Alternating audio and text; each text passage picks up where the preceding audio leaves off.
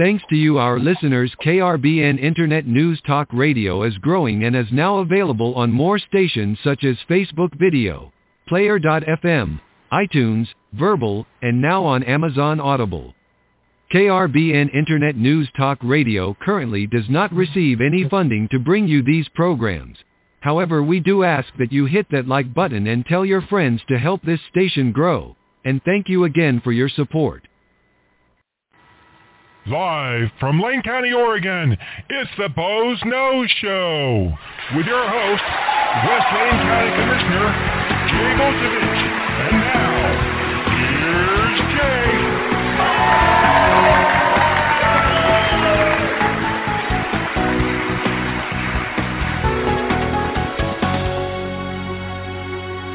And good afternoon, and welcome to another edition of the Boze Noze Show. And I'm your host, West Lane County Commissioner Jay Bozovich, and we're coming to you live from beautiful downtown Elmira, Oregon. And sorry, getting a little feedback there, Robin. And you know, it's been an interesting week. We had election day yesterday, and I put day in air quotes. You may not be able to see that depending on where we are with our Facebook Live connection. We're trying to get our video up there. I'm pretty sure we've got audio up on Facebook Live. But, you know, we've changed our elections so much in Oregon. It's so long for election day. And it's just strange, but we got election day to talk about. I want to talk a little bit about short-term rentals and the World Track Championships coming up, and something called Moving Ahead that maybe a lot of people haven't heard of, that people are starting to hear about. Gas prices set records across the U.S. again, all those things, supply chain shortages, baby formula. Gosh, it all makes the news. But I want to just spend a minute and note the passing of a great public servant and a friend of mine, former Sheriff Tom Turner, former Chief of Police at City of Florence, former Eugene police officer, long career in law enforcement. Tom was one of those guys that almost always had a smile on his face. In fact, sometimes, I had to coach him sometimes as we were dealing with some pretty heavy subjects around his budget and trying to get the jail levy passed. That Tom, had this habit of having a little nervous giggle in his voice.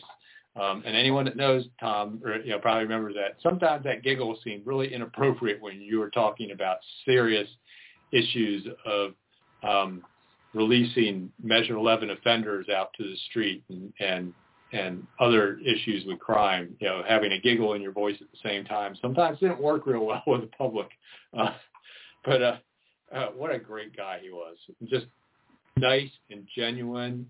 Apparently, according to everybody I know, at the sheriff's office and over in Florence, was a great boss, a real leader of people, and a great family man. I mean, his family was all. So just wanted to take a moment and take note of the passing of Tom Turner here on the Boze Noze Show. It's kind of strange when, you start seeing. I remember appointing Tom in my very first year. In fact, in my first months as a commissioner, we had to fill that position. Tom was a good guy, and he will be missed. So kind of moving on to something that is somewhat equally depressing to me in some ways. It's always really sad when people pass. But, it's equally sad when you see your government do things that makes people trust government less. And this whole idea of postmarked ballots and counting going on for a whole week past Election Day, to where there's almost no final results in almost any of the elections.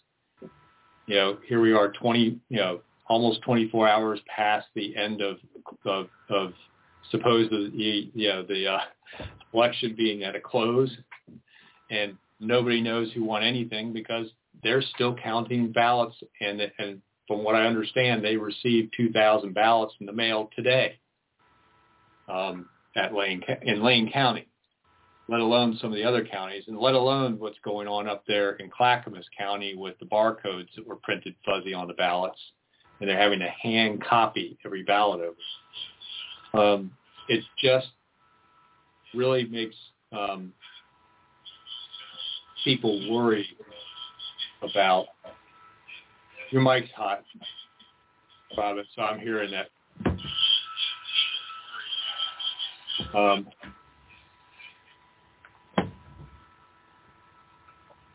Sorry, little feedback on the sound system there. It's one of those things where things aren't final, and people are just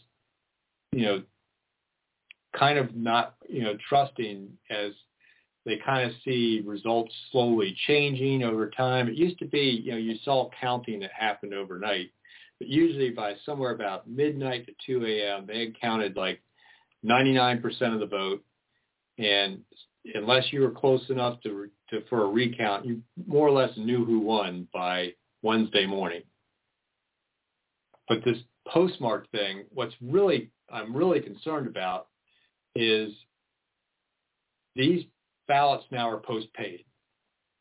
Is every post office running them through a postage meter, to cancel them? Are they going to get canceled? Is the cancellation going to be legible? Is the date and time on that postmark even going to be present on the envelope? And is it going to be legible? So in a couple of days, if an envelope shows up at the elections office that has no postmark on it, or a faint postmark or unlegible, and it's maybe it's like 6 or 7 days from now because they're allowed to count up to 7 days afterwards, is that ballot going to count?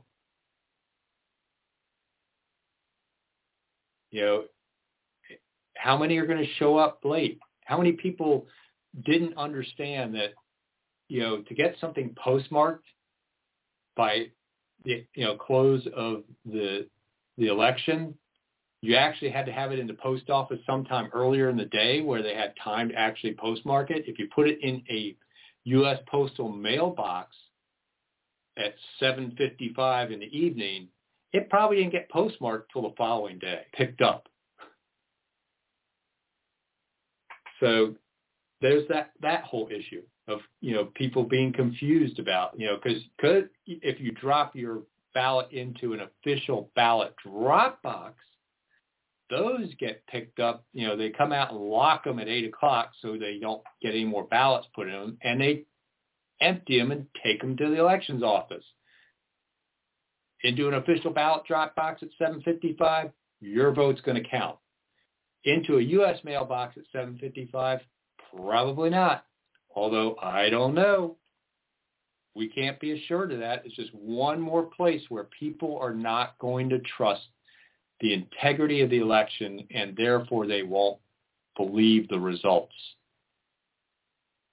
And we've been doing things in Oregon slowly over time that cause more and more distrust of the results.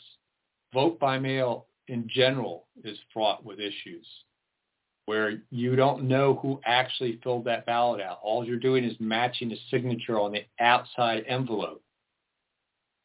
You don't know how much influence a dominant person in a household had in having every person that was an eligible voter fill out their ballot the same way they did. You don't know if some senior citizen had some,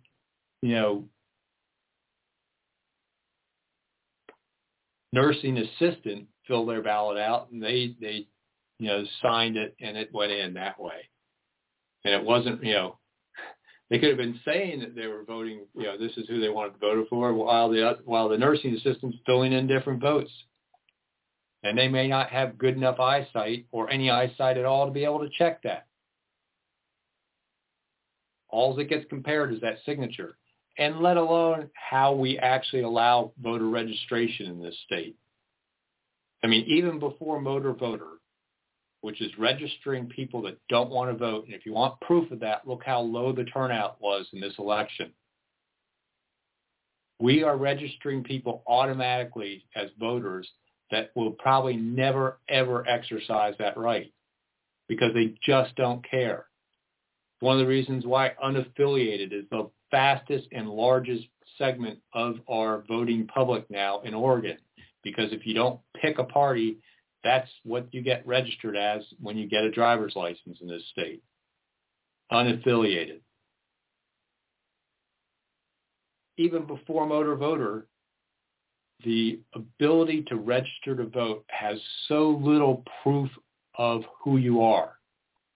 They basically accept that if you sign the voter registration card, it says, by the way, you're subject to up to a $10,000 fine if you lie on this card.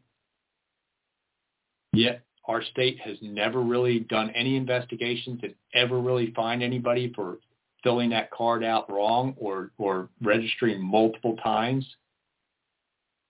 When's the last time you heard of somebody being arrested or fined over a voter registration violation?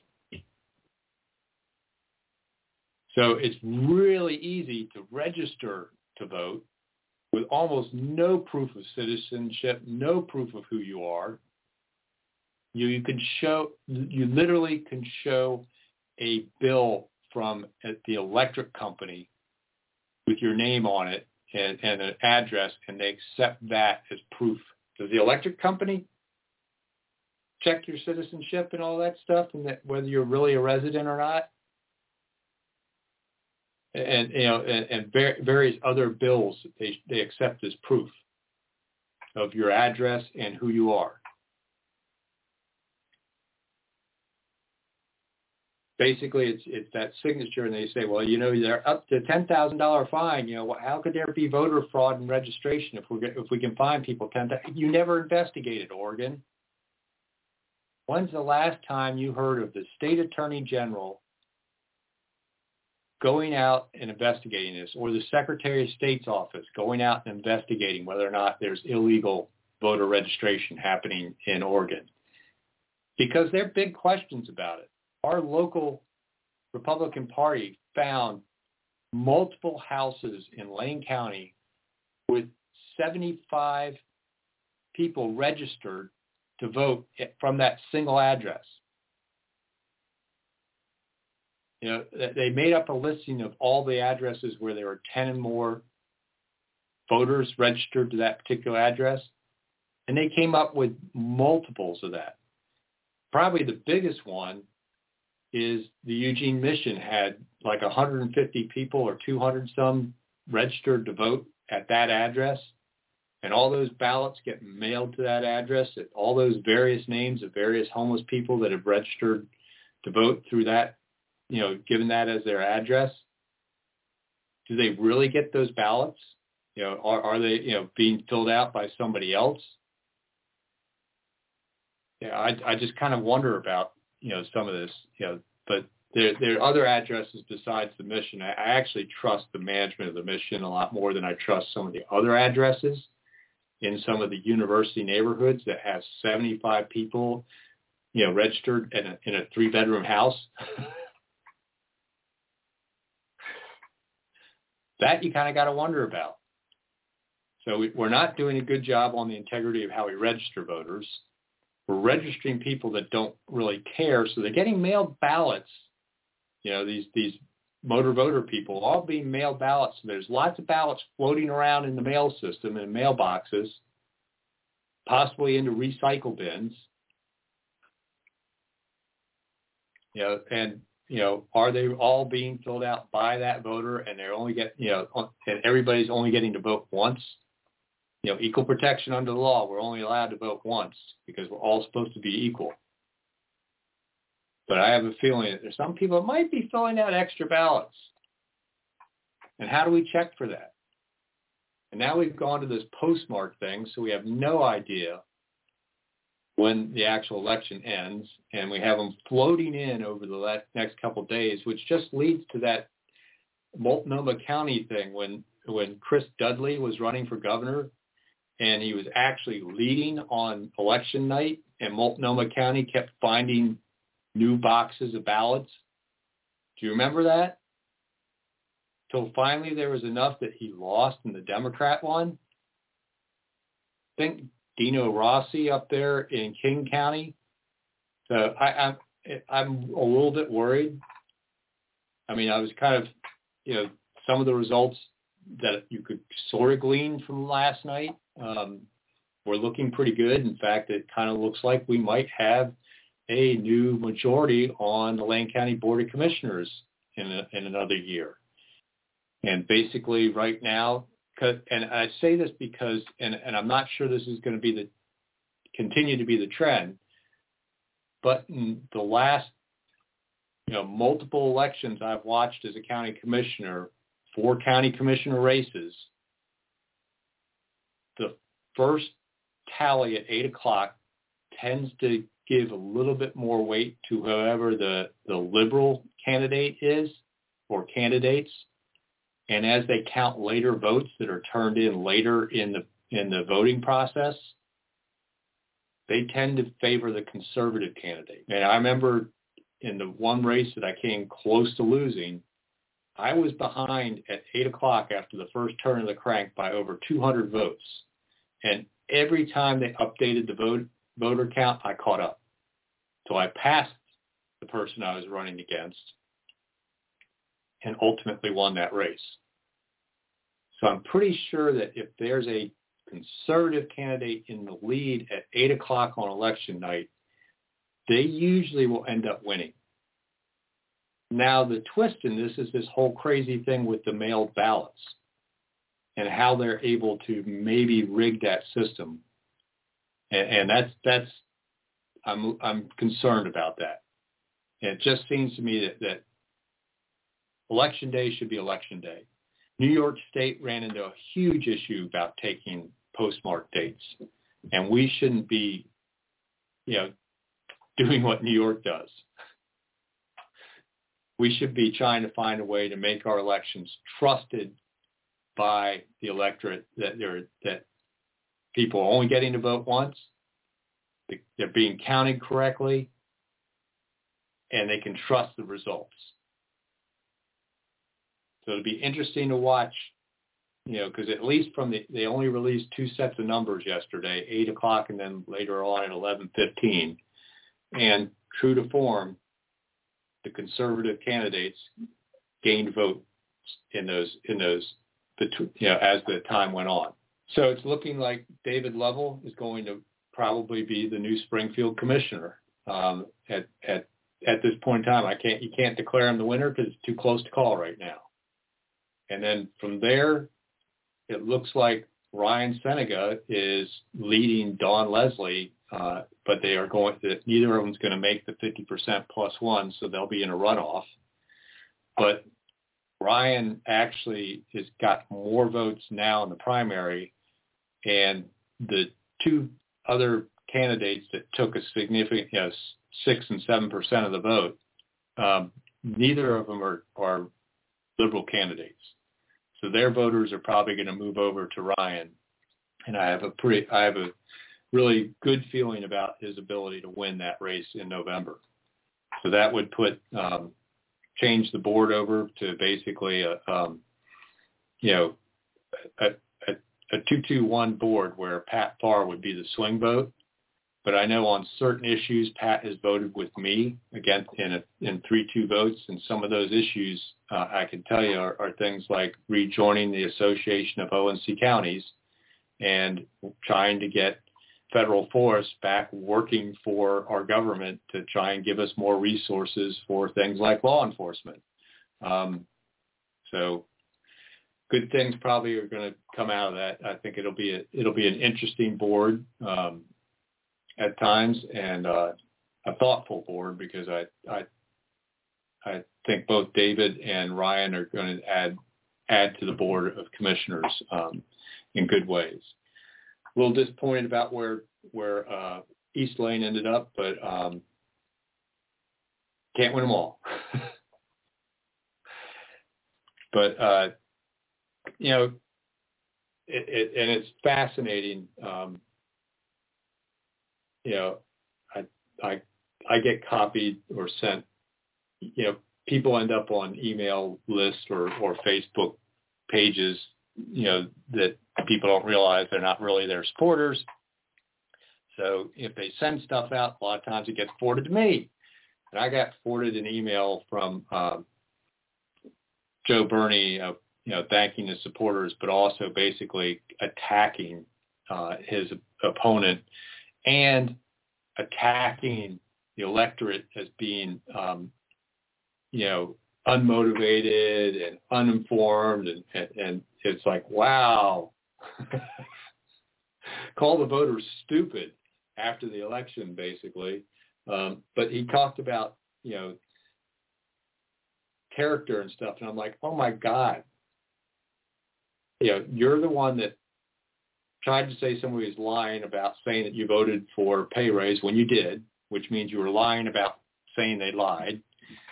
You're the one that got $81,000 in change in Lane County funds and delivered basically nothing for it, according to an audit and investigation that happened from almost 10 years, well, actually it's more than 10 years ago now. It's about 12 or 13 years ago, before I became a commissioner. And, all sorts of other things, like your paid political consultant being on the redistricting committee and drawing maps to, using executive sessions to make decisions. Don't talk character. And even though we had a pretty technologically challenged show last week, if you did get to listen to any of it, one of the things I talked about was integrity in general and honesty in candidates, because I had a conversation with David Lovell, our abbreviated one, because we had a really hard time with our technology last week. Unfortunately, Robin, my call screener, producer extraordinaire's computer crashed on her, which reminds me, I keep forgetting to say this, but we are a call-in show, 646-721-9887. And don't forget to press 1 so Robin, my call screener and producer extraordinaire, knows you want to talk on the Boze Noze Show, because we'll talk about what you want to talk about. Again, 646-721-9887. And don't forget to press 1. But, I was talking last week about integrity and some of the reasons why it's so important to me and I hold it such a strong value. Some of the things that influence me, like my dad's cheating on my mom and dealing with that whole messy divorce and all that, and how that kind of has affected my whole outlook as an adult and everything. And it was kind of funny. After that conversation, I've been trying to clean out some old papers, and I ran across a box that had things from my engineering career in it, and in particular, it had my book of evidence when I applied to become a professional engineer back in the state of Maryland, and then it had a copy of the information I had sent in to the state of Oregon to ask for comity when I moved out to Oregon so I could become a professional engineer in Oregon. And one of the things I found in there was a reference that one of my clients from Maryland had written to the Oregon State Board of Engineering Examiners about my application to be a professional engineer in Oregon. And they asked various questions, and he's talking about, what a great, engineer I am and some of, my technical skills and everything. And you get down to a question that says, do we need to do any further investigation? And his answer to that was, not necessary, true Boy Scout. And I thought, wow, that just about nails it. It's like, that's why when people aren't honest, it bothers me so much, because that, and mind you, that application for comedy was way back in 1994, that prior client. Now, mind you, a client of mine as a consulting engineer, where I was having to argue with that client over billing, schedules, and everything else, and trying to work through designing subdivisions and projects for that client, multi-million-dollar projects. Yet his opinion of me was true Boy Scout, even as adversarial as a client and consultant relationship gets at times.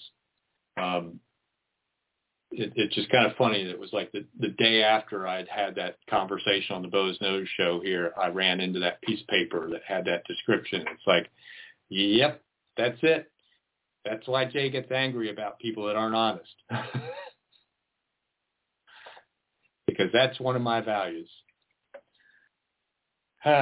Speaking about not being terribly honest, as we have, leadership in this state, which has been kind of one-sided for, 20 years now, constantly talking about the housing crisis, the homeless, affordable housing, how bad it is, but yet when we try to resolve some of it, their biggest concern is, we don't want to create a bunch of short-term rentals. We don't want everybody turning them into Airbnbs or VRB, whatever that, other one is. But it's like when we tried to get through accessory dwelling units, knowing, granny flats behind a house or whatever, that's all we heard was, oh no, we got to make sure they don't become vacation rentals or short-term rentals, as the phrase is. And it's like, why are you worried about that?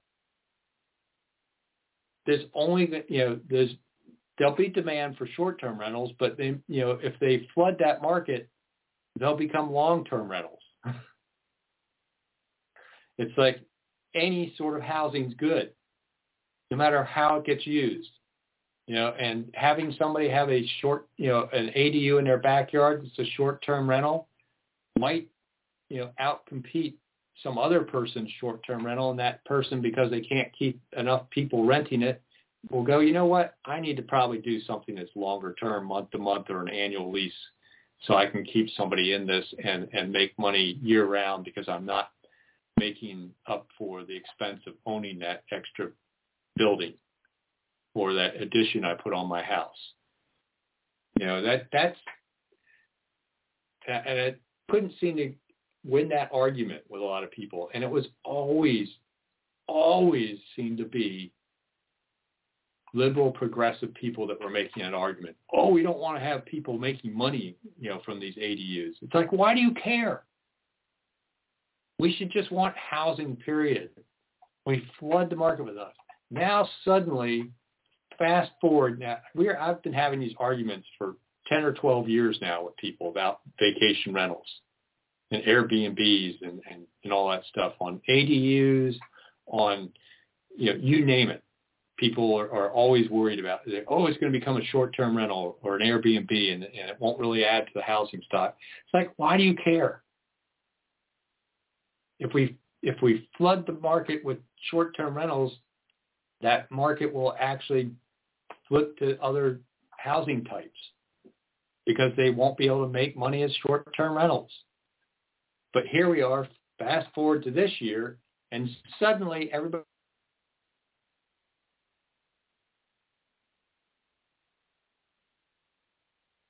wants folks talking about, if you've got, that granny flat in the backyard, think about renting it out during the World Track Championships because we can't find enough housing for everybody.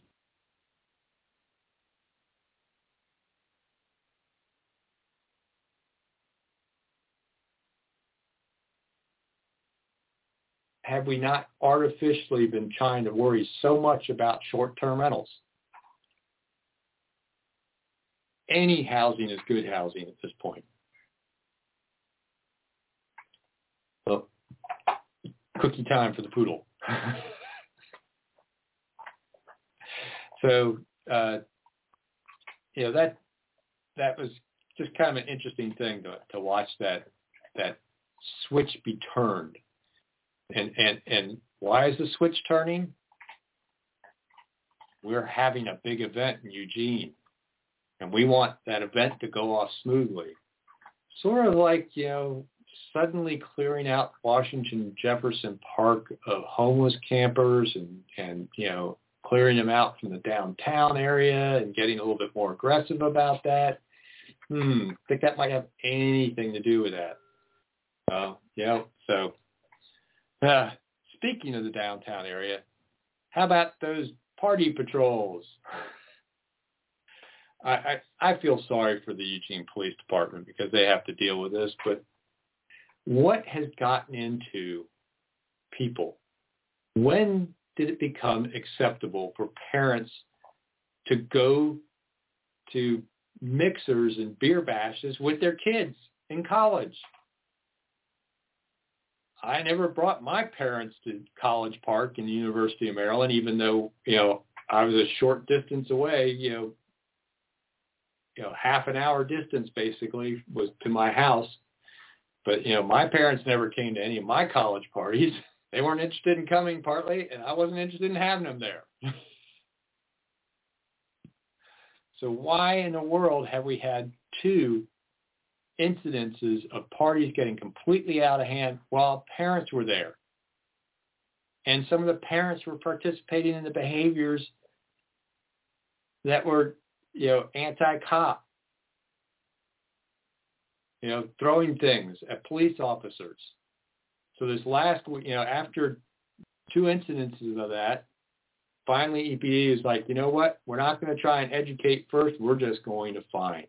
We're going to arrest you and we're going to release you and put a court summons on you for a fine for whatever, violation you were, minor in possession, open containers, disturbing the peace, urinating in public, whatever it is that was happening, we're going to start writing the tickets.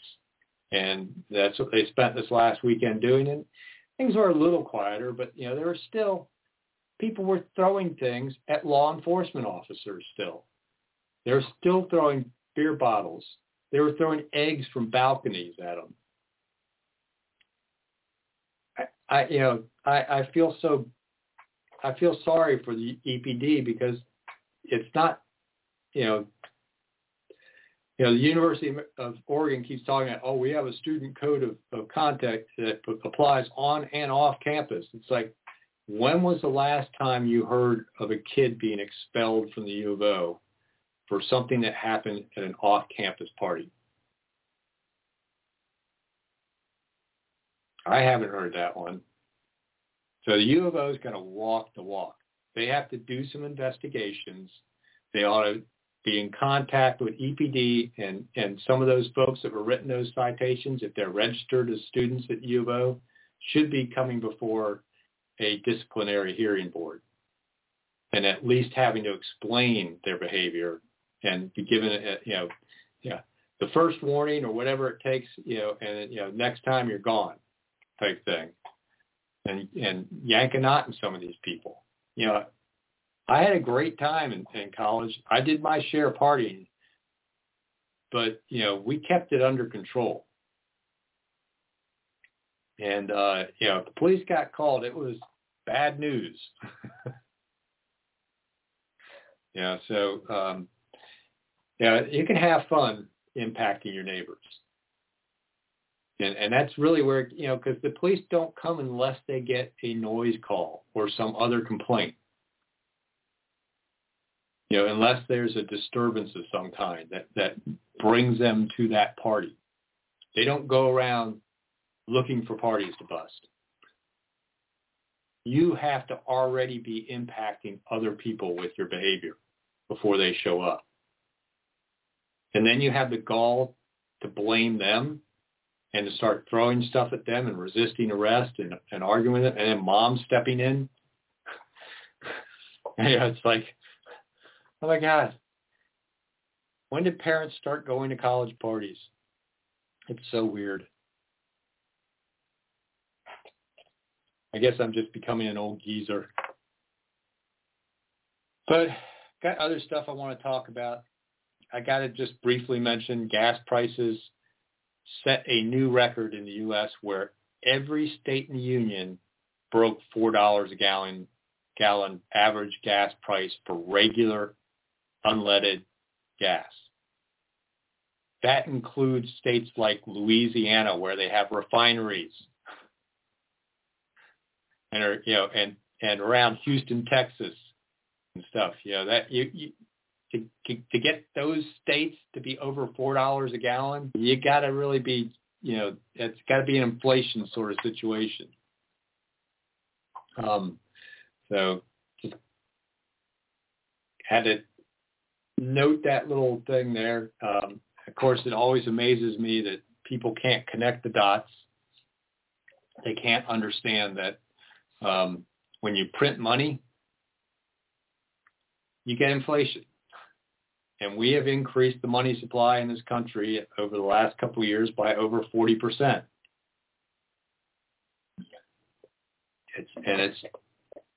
It's costing us. At the same time, we're having all sorts of problems with, supply chains and things like that are also helping push up prices. But I want to talk a little bit about that, because one of the things that's going on in this country, it seems like if a lot of the policies, if they were trying to plan for shortages and causing price increases, they're putting in place policies that do it. From our land use policies and worrying about short-term rentals, which are continuing to exacerbate the housing crisis, to California and their regulation of diesel engines. This may not be something folks are aware of, but California is basically going to ban a major portion of the U.S. truck fleet from the state because they are making it illegal to have a truck over a certain age in California. It's all based on emissions controls and quote, environmental and climate change stuff. But then you wonder why there's ships stacking up off the coast of California that can't get unloaded because the cargo terminals are full of containers that can't get out of the port, because California is limiting the trucks going in there. And then we have other policies that are making our transportation network slower, more cumbersome, and harder to move freight. And a perfect example of that here locally is something called Moving Ahead. And it's kind of gone under the radar because it sounds like a great thing. Well, who wouldn't want to move ahead? I love how they always name things in a way that makes it sound like a wonderful thing, when really what it is going backwards. The objective of Moving Ahead is to basically limit automobile traffic capacity, in fact, even reduce it in some cases, in favor of buses and bicycles on some of our major thoroughfares in the Eugene area. And they picked out 4 of them that I think they're going after in the immediate future: Highway 99, River Road, Coburg Road, and there's one other, and it's slipping my mind right now. I'll remember it in a minute. But basically those 3, major arterial roadways that get from downtown out to the suburbs and Beltline, what they're planning to do is prioritize mass transit and bicycle pedestrian movement on those at the expense of automobile capacity. And people are starting to get wind of this and understand what that project really meant when the city of Eugene adopted it and LTD pushed it forward. How many people living in River Road, Santa Clara, think that River Road has adequate automobile capacity right now? Have you ever tried to go through Beltline at rush hour? Tried to get anywhere around that Division Avenue interchange and River Avenue and around when the high school's letting out? Oh my God. It's crazy. But they might take a traffic lane away and dedicate it to LTD for bus rapid transit. Going backwards. Every time you hear moving ahead, you ought to think about going backwards. And in addition to that, I sit in on stakeholder meetings, et cetera, for various ODOT projects as an elected official stakeholder, and I have been a long-term stakeholder in both the Beltline improvements and in the Highway 126 improvements between Eugene and Bonita. And as those projects move through, occasionally they come through to the Lane Area Commission on Transportation, which used to be pretty freight and car friendly. Because when you talk about automobile capacity being dropped, think about tractor trailers along with that.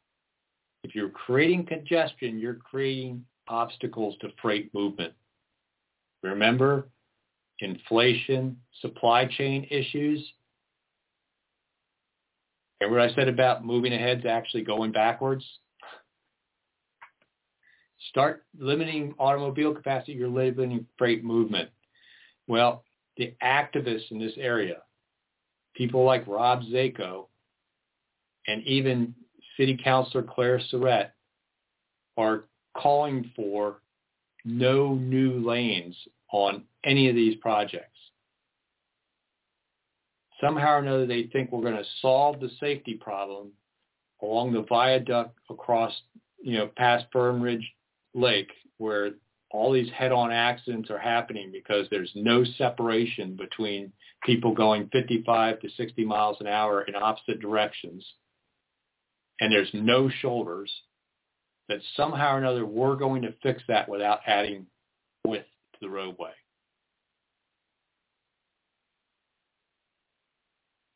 That somehow or another we're magically going to fix the traffic problems at the Willamette River on Beltline without adding any additional lanes. Why are they pushing this? Because they don't like automobiles, because they think it adds to climate problems. And we don't need any new capacity. People should be riding the bus instead. Which really gets down to, we want to have control over the movement of the population. Once we get everybody on government-run mass transit and dependent on that, what happens when the next COVID comes along? How easy is it going to be able to shut things down and keep you in your home if they go, you know what, we're just going to turn the bus system off? Now you all have sold your personal automobiles because they're not worth a damn thing, because you can't move anywhere in traffic, because we've shut the traffic lanes all down. Let alone, the truck traffic that gets stuck in these things. So it's like, wow, it's just one thing after another seems to be adding to this problem of inflation, these policies. The anti-car policies, which become anti-freight movement. All these desires to put in roundabouts and traffic calming devices and, pedestrian crossings in places they shouldn't be in some ways, make it harder to move a tractor trailer, slow it down, cause it to burn more fuel. Time is money. You know how hard it is to get drivers right now for tractor trailers? So if you make the trip take longer, you need more drivers, because they have to have more trips to move the same amount of freight over that time. But we don't have the drivers available. So what happens? They add to trip time and they cause supply chain problems. And then you wonder why food has gone up at like 16% over the last year. why energy's gone up at 44%. I know that inflation's only 8.5%, but there's certain core pieces of inflation that have just well beyond 8.5%. And there's a lot that's going to be catching up over time as the cost of transporting goods is going to start getting built into the price of the products you're buying. Because there may be still stuff on the shelf today that's been on the shelf before the energy prices went up. But when they go to restock that item, you better believe that price is going up. And finding ways of making it harder to move products from point A to point B is only going to exacerbate those problems. Whether it's policies about, how old your truck is, to taking lanes away for mass transit, it's going to cause problems. While at the same time, we're going to write rules about short-term rentals to try and, avoid having those in a spectacularly future-blind thinking. And now suddenly they're like, oh, we could really use some short-term vacation rentals. Ah, my goodness. So I'm going to take a breath and remind folks we are calling show 646-721-9887. Don't forget to press 1, and that's Robin, my call screener and producer extraordinaire. Know you want to get in on the Boze Noze Show. Again, 646-721-9887, and don't forget to press 1, and we'll have a conversation, talk about what you want to talk about. Otherwise, we'll go back to things that Jay wants to talk about, which could be my poodles. Who knows? But, I have to get back to this election integrity thing a little bit because, it's almost become a partisan issue.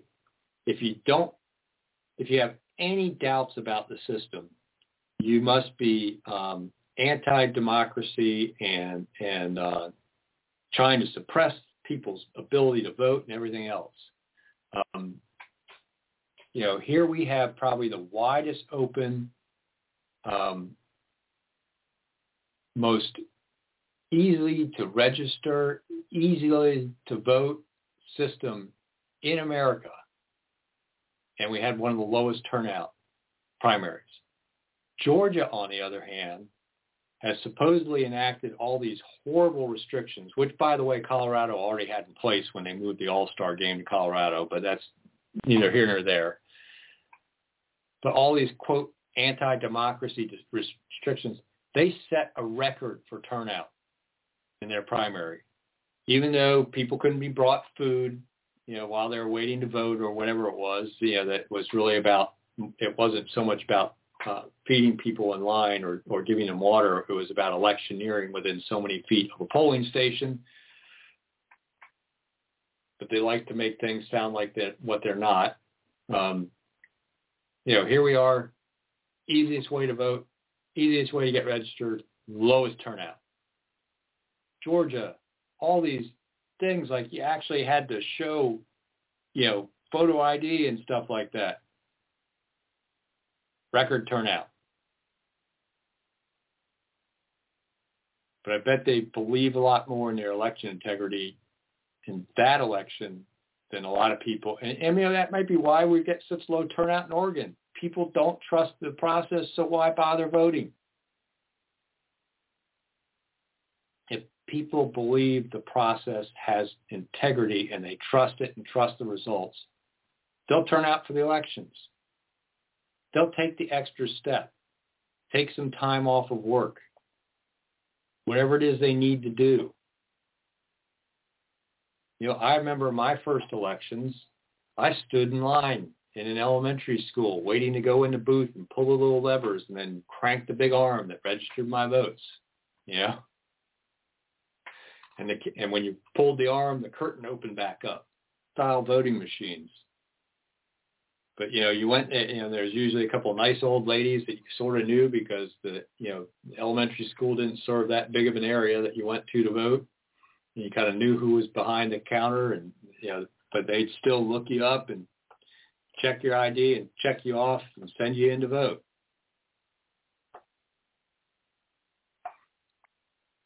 And I remember standing in line for quite a long time to vote my very first presidential election in 1976.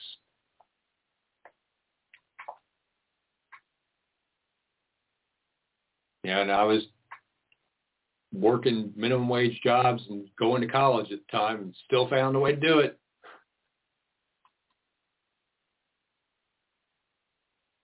Yeah, so interesting, that we have election week in Oregon, because it's going to take at least a week before we get final results. Who knows when they'll get results out of Clackamas County because of the ballot printing snafu there. Seems like they could have reissued ballots. Would have been quicker, faster, sending everybody a new ballot. Say, everybody throw away your old ones. We're sending out new ones. They've got this color code on them or something like that. And have the printer pay for the reprint and the postage that screwed up the first one. That seemed that would have been a lot quicker. They've been able to count them automated, no recopying and all that stuff. Oh, well. Guess I'm not the clerk running the elections up there in Clackamas County. But I would certainly be asking some questions if I was a Clackamas County resident right now about how my elections were being run. And, this whole thing about they've got somebody from two different parties doing the copying of the votes. That two different parties can be Democrat and Pacific Green. Think about that for a minute. Or it could be Republican and the Constitution Party. It's not, most people think, they mean a Republican and a Democrat. No. They say, if you listen carefully, they say two different parties. And when I've asked about this, I get that description. It's just two different parties, not necessarily Republican and Democrat, partly because quite often they can't get enough Republicans to be temporary poll workers. Especially seen in Lane County, they wouldn't let anyone that wasn't vaccinated work in the clerk's office because my fellow commissioners used our executive sessions to declare a vaccine mandate for our employees. And that's holding over to the elections department. And even the temporary elections workers had to show proof of vaccination or they weren't allowed to work for elections. Do you think that might have disparately impacted one party more than another? But they're the equity people, and we have to make sure we're being fair to everyone and equal results and stuff like that. Except for when it keeps Republicans away from watching how the ballots are sorted, counted, the signatures are verified, how they're handled. We're going to limit that just with this vaccine mandate thing. And you wonder why there's mistrust. 75 voters in one household. No investigations of any sort of fraud worth talking about in this state ever. No substantive investigations.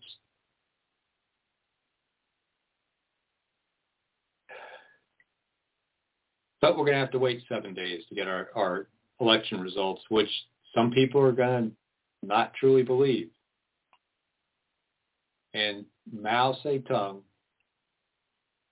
said that if he could get people to stop trusting election results, he could take a country over in 2 years. But once the people have lost the trust in the results of the election, they're 2 years away from total revolution.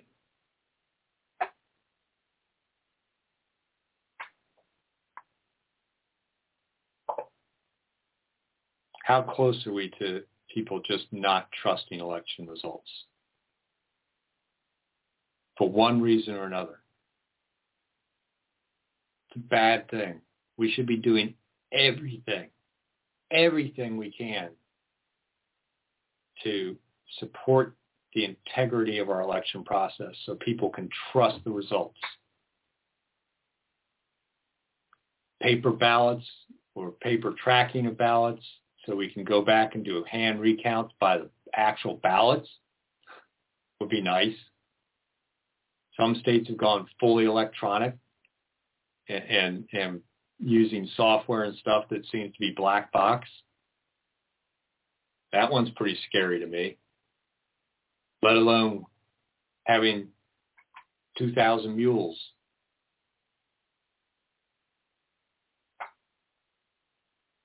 Stuffing ballot boxes, ballot harvesting, which is legal in this state. Just to name another thing that bothers me. So, I just, postmarked ballots. What a bad decision the legislature made.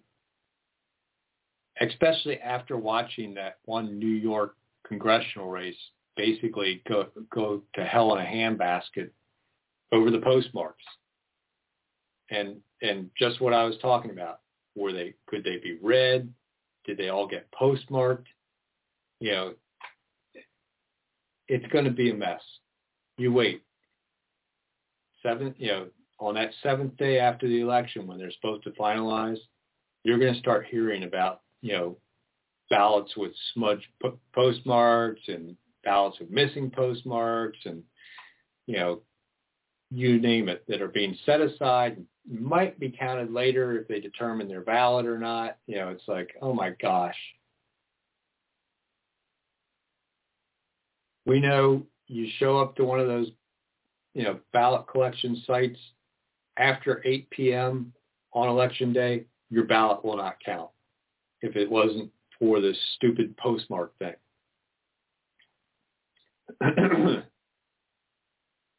I just assume have in-person voting and only give out absentee mail-in ballots in special circumstance.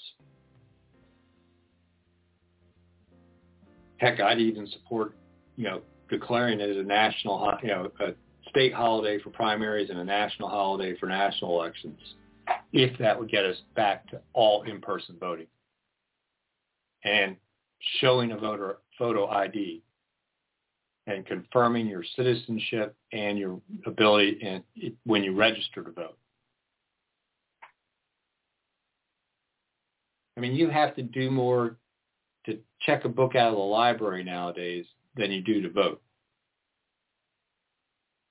You go to try and rent a property and you have to provide this kind of information. Apply for a job, you have to answer questions about citizenship. You have to make a copy of your driver's license, a copy of your Social Security card for them, and fill out, W-9 and everything else. Why is it such a bad thing to have to do that to vote? You do it for all sorts of things on a daily basis. And you have to do things even above and beyond that. Getting ready to take a cruise next month for our 40th wedding anniversary, and I've had to supply a copy of my vaccination records to the cruise company, above and beyond all my other pertinent information, so they know exactly who is on their boat,